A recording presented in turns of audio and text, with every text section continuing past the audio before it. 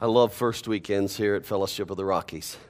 We always get to see people baptized, to obey the Lord in baptism, and then we get to have communion together and worship together. Great times together. Pastor Charlie is out this weekend. He's with his father and his mom.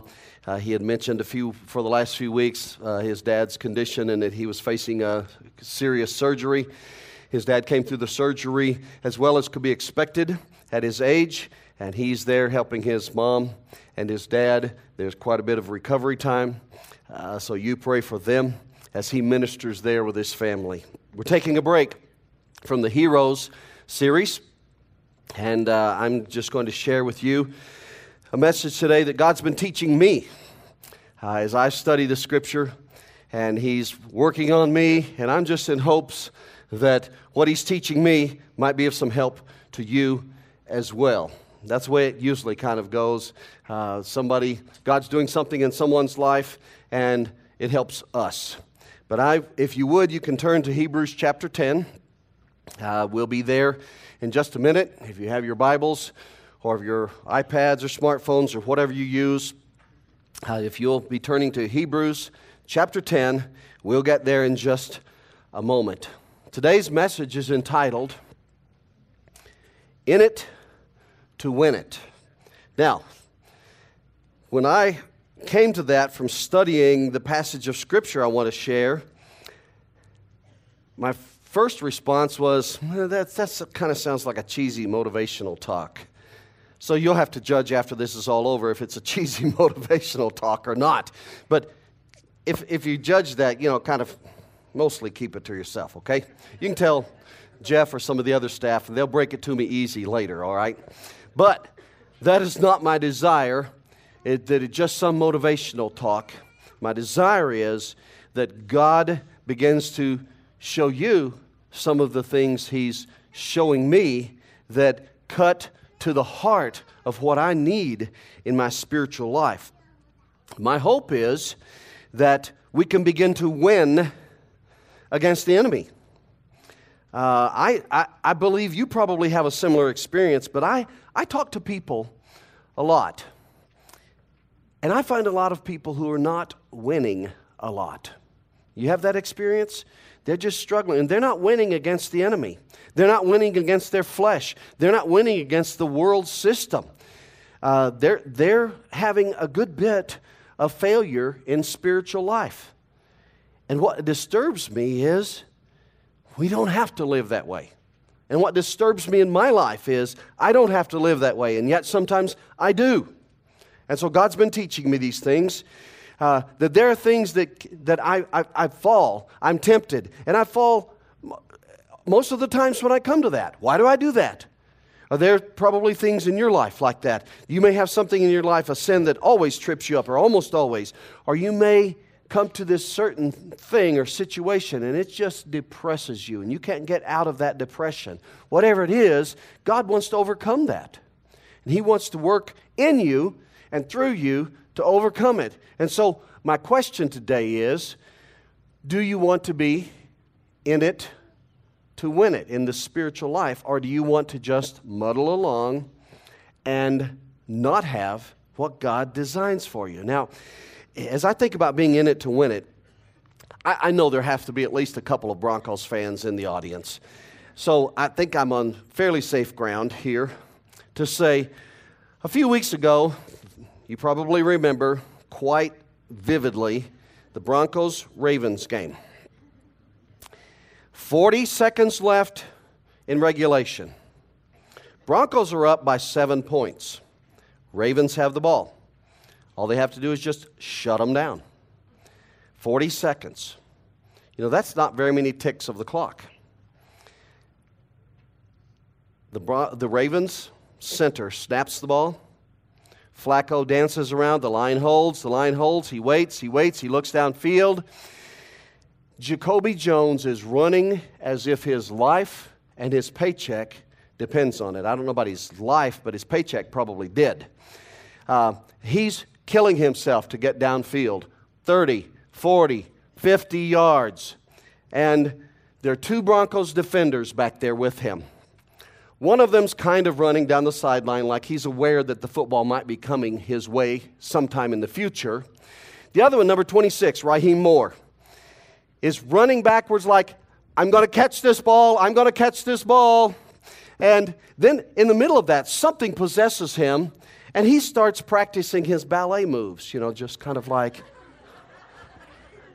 If you think I'm lying, you go to NFL.com and you search highlights of that game. You go to 40 seconds from the end, and you watch it, and you tell me what in the world Raheem Moore is doing if he's not practicing his dance moves. He's certainly not running because he's going, I'm going to get it, I'm going to intercept this, and the ball goes 5, 6, 7 yards over his head. I think maybe some mud got in his eyes. I don't know what happened. But here's what I submit to you. As I watched, and I watched again, and I slid that thing back, and I watched that play again, slid it back, and watched again, I had to quit watching because I never got over being irritated by it. Those Ravens were in it to win it. I wasn't convinced. Now, if Raheem Moore is your cousin or something, or your uncle, so yeah, just forgive me in advance here. But I wasn't convinced that number 26 was in it to win it. 40 seconds left, for heaven's sakes. Now, when we think about winning, what does it look like to win in our spiritual lives? We get fired up about football. Well, some of us do. You get fired up about something. What does it look like when we win in our spiritual lives? What does it take? If we believe some teachers, if we believe some, and I don't want to just crucify all the TV preachers, I'm not doing that. But you can flick through the channels and you'll find some who will tell you that if you're really winning and overcoming in the Christian life and you're victorious in the Christian life, that you won't have any problems. You'll just be able to speak to those problems and they'll go away. And if you have a need financially, you'll just believe God and it will magically be met. And so if you decide you need a Mercedes or another Mercedes or a bigger Mercedes or a newer Mercedes, you just believe and speak it and God will do it. And if you decide that little hovel, that hut you live in isn't enough, you just ask God. He'll give you a mansion. And so now you can be one of those Mercedes and mansion Christians. And then you'll be victorious and then you'll be a winner. Here's what I submit to you. I think a Christian who's winning in the spiritual life looks a whole lot more like those Ravens players who came off the field with mud, with grass, turf, shoved in their helmet, shoved in their face, maybe their mouth guard with mud on it, blood on their uniform, sweating like pigs at 4 degrees above zero, go to the jacuzzi, the whirlpool, and spend an hour and a half in the whirlpool before they can even walk to the vehicle that's going to take them wherever they're going to go and die overnight. But they won. That's what a winner looks like, I believe. It doesn't look like this person who never has a hair out of place, never has anything wrong, always has everything perfect, and why can't the rest of you low-life Christians be like me? That's not reality. That's not what winning is. So, I want to challenge you today to be serious about winning in your Christian life. And the reason I'm so passionate about this is because I've talked to people for years and years who are not winning and repeatedly are losing battles. So, I have a question for you. Do you want to win? Or do you just wish you could win? Do you hear the difference? My wife plays racquetball. She's kind of a fanatic about racquetball. And the company whose gear she uses had a few years ago on the back of their jerseys had the company logo and then a slogan said, "Do you want to win or what?" Implying that if you use their stuff, of course, you would massacre everyone else. But that's my question. Do you want to win or what? Because, or what, the only other option is to lose. So let's jump into Hebrews chapter 10, verse 19 is where I'll begin. I'm going to read 4 sentences, just about a paragraph or so.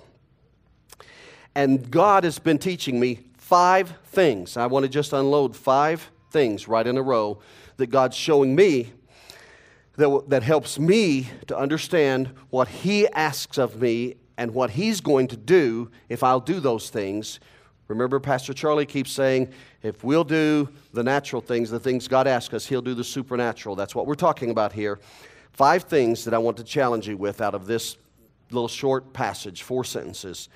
Here we go. Therefore, brothers, since we have confidence to enter the most holy place by the blood of Jesus, we can have confidence to go into the very presence of God because of the blood of Jesus, by a new and living way opened for us through the curtain, that is, Christ's body.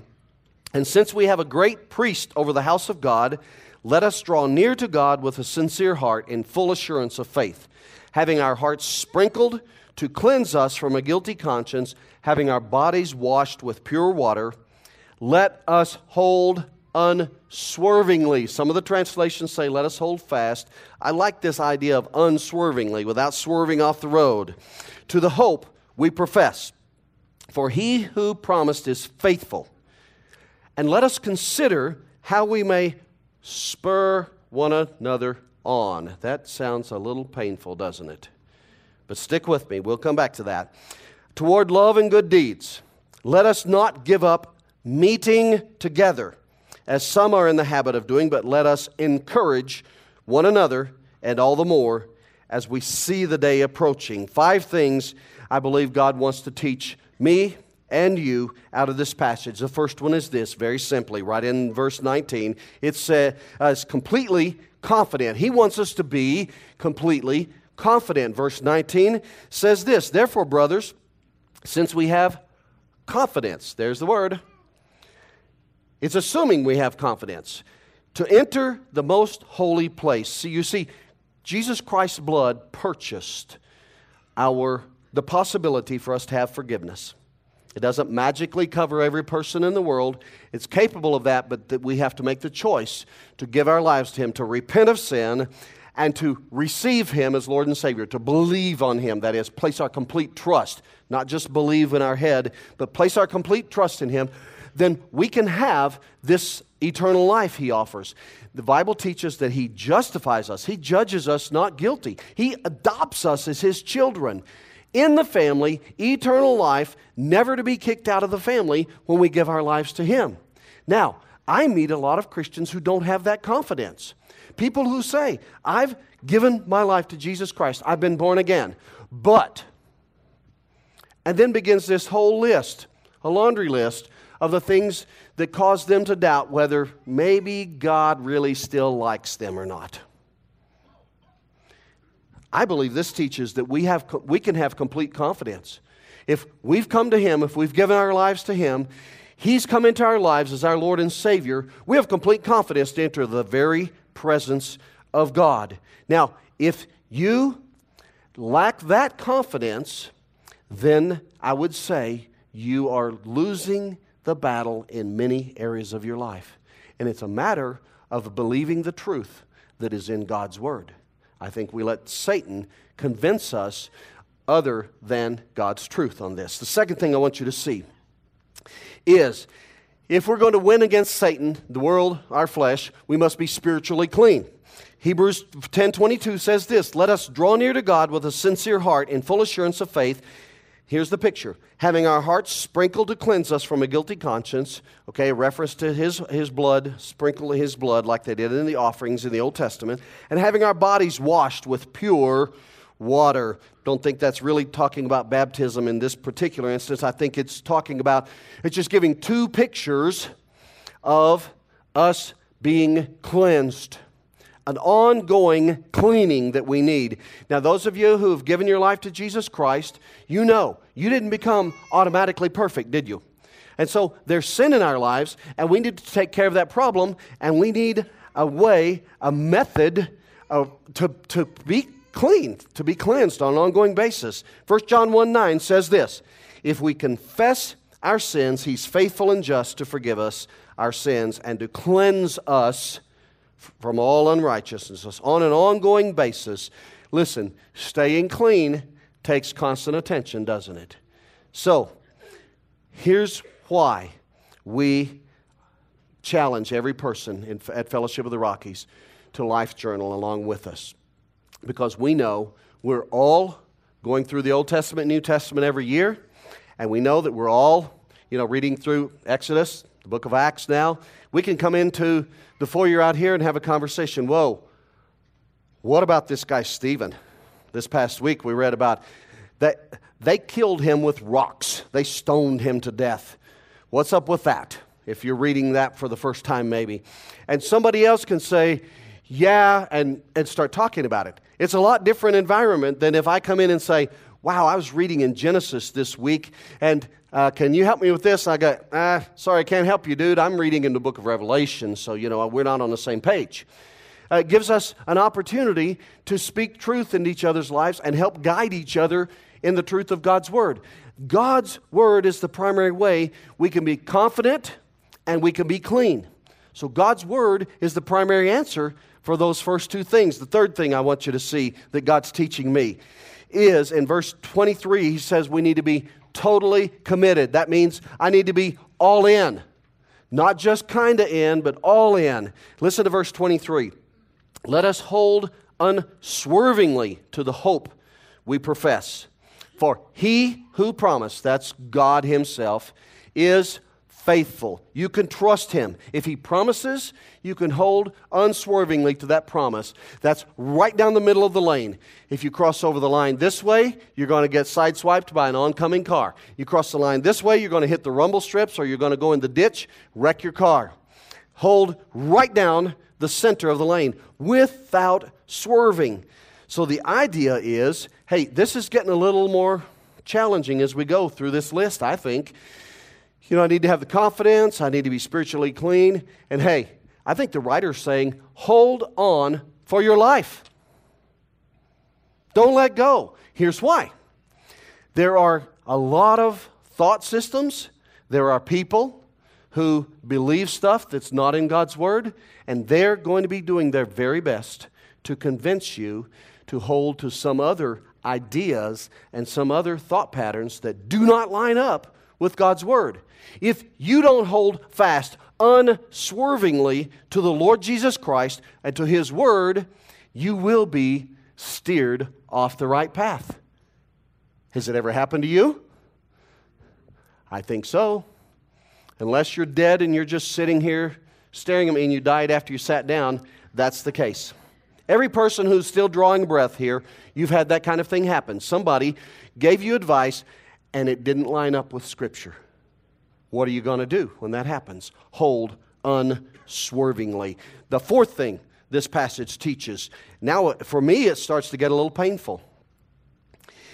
I think if we're going to win against Satan, we must be effectively coached. Now that doesn't sound like a very spiritual phrase. Effectively coached. You mean I have to go out and do like I do, when I go to the gym to get rid of the fat in January. I've got to hire a personal trainer, or I've got to do whatever. I have a life coach to help me get on track, and I've got a business coach to help my business get on track. All of those cost me money. You're telling me that Jesus and the Bible is not enough? I'm telling you, Jesus and His Word is enough for anything and everything, but let's look at what His Word says. In verse 24, let us consider, okay, us is us, right? So let's just agree. Say that with me. Us is us. Okay, that means all of us. So let us consider how we may spur one another on toward love and good deeds. Anybody in here against love and good deeds? I don't think so, especially when it's being done to me. I want people to do love and good deeds to me. And so, he says the way that happens is to spur one another on. Some of the other translations say, let us consider how we can encourage each other. You could be walking by and I can just say, hey, Jeff, hang in there, dude. I walk away saying, I just encouraged Jeff there. Jeff walks away going, that didn't help me at all. I know, Dwayne probably thinks I'm a friend or something like that, but it didn't help him. Here's what the Word says. Let us spur one another on. Now, if there are any cowboys, cowgirls in here, you know spurring is serious business. If you're the one receiving the spurring, you know that means it's time to give everything you have. It's time to get with it. It's time to run all out, or whatever the case may be. The word in the Greek New Testament here, as I've studied it and looked into it, means this: to incite, to provoke, or irritate into a dispute. Now, you take that idea of irritating someone into a dispute and you put the positive spin on that and say you're willing to stay with somebody, to coach somebody, to get up in their face, up in their grill until they do what is right, even if they get upset about it, because you love them that much. Or to allow somebody to get up in your face that much because you know they love you and you want to please the Lord Jesus Christ so much that you'll allow that to happen. And you'll allow it to keep on happening until you obey the Lord and quit losing in that particular spiritual circumstances. John 8:32, Jesus said, you'll know the truth and the truth will set you free. No doesn't mean just know it up here in your head. You'll know what the truth is and you'll embrace it, you'll believe it, you'll act on the truth, and it'll set you free. I was reading a book recently, a secular book, and they quoted that they said, the truth will set you free, but first, it will really irritate you. And that's the truth. You think about every time that you've been off track and some real truth, especially truth from God's Word, came into your life, the first response we usually have is to get really ticked because it's correcting us. And so in our ego-centered, self-centered way, we want to tell other people, hey, I've got this under control, when nothing could be further from the truth. The purpose of this kind of coaching is so we'll obey, so we'll win against Satan. Are you willing to love other Christians this much? Are you willing to let them love you this much? Hey, this effectively coached thing is starting to sound spiritual all of a sudden, isn't it? A few years ago, Facing the Giants came out, a movie. I watched it. I found it really moving. I used, about 3 years ago, I used a clip from this movie with our men's ministry for a short talk I did. I want to pull that clip out. I want you to watch what this coach does with this high school football player. And I want you to imagine that high school football player is me, is you. Put your name in that place. In my spiritual life, and this guy coaching is somebody who loves me and wants me to win in my Christian life. Watch this. That's what you and I need in our spiritual lives. Because we think we might be able to make it to the 20, maybe the 30-yard line.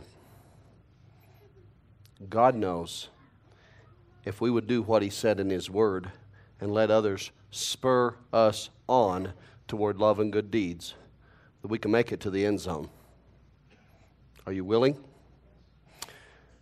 Are you willing to let someone else get in your face like that coach did so you can quit losing? And do you love other people enough to, with great love, get in their face and coach them so the devil can quit winning in people's lives? Final thing, because this wraps it all up, puts it in a nice package. God does this on purpose, I believe, in this short little paragraph. If we want to win, the final thing is we must be experiencing community. The kind of thing we're doing today. We worship together. We get in life groups together. We listen when Pastor Charlie says the way we do community here is life groups. And you flood Pastor Corey with requests. And some of you step up to the plate and lead life groups simply because we don't have enough leaders. We're starting 7 or 8 new life groups in the next few weeks, but we could use a dozen more leaders yesterday. We take community seriously because that's the wrap-up. Look at verse 25. It wraps up this short paragraph that gives us, in a nutshell, what it means to win. Let us not give up meeting together, as some are in the habit of doing, but let us encourage one another. And all the more as we see the day of Christ's return, which I pray is soon, approaching. Don't give up meeting together. It's going to get hard. It's going to burn. It's going to hurt. And the tendency is to say, well, it kind of hurts today. I don't think I'm going to go to worship. It hurts today. I don't think I'm going to go to life group. And the enemy will say to you, yeah, those people, they don't care about you that much anyway. Or yeah, those people, they don't have your problems. They don't understand your problems. When nothing could be further from the truth. Don't give up meeting together. When you're isolated from the herd is when you're going to go down. Every time. That's the little nice, neat wrap on the package there. If we're going to be confident, clean, committed, all in, and coached well, we've got to be in community together.